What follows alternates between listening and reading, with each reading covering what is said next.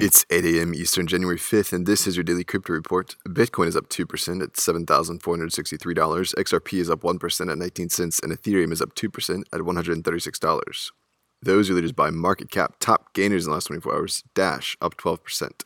Today's headlines: China's State Intellectual Property Office is reevaluating and revising its guidebook to specify patent examination procedures regarding new technologies like blockchain. From the 1st of February 2020, the new regulations will apply to patent applications concerning blockchain technology, artificial intelligence, and big data, among a few others. In 2019 alone, there were over 4,000 patent applications that dealt with blockchain technology, and the goal of the revision process is to streamline the applications.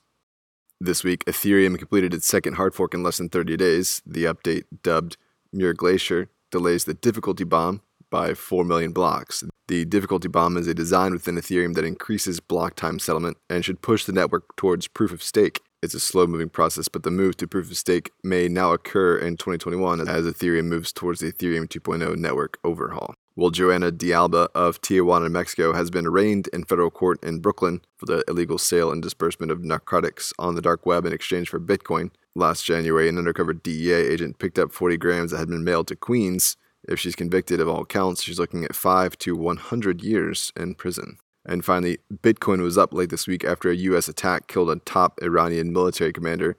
The jump looked like it was following gains in oil and gold prices and pushed Bitcoin into positive territory for 2020. Iranians have been keen on cryptocurrency after rounds of U.S. sanctions, and in times of geopolitical upheaval, investors sometimes look to inflation-resistant stores of value.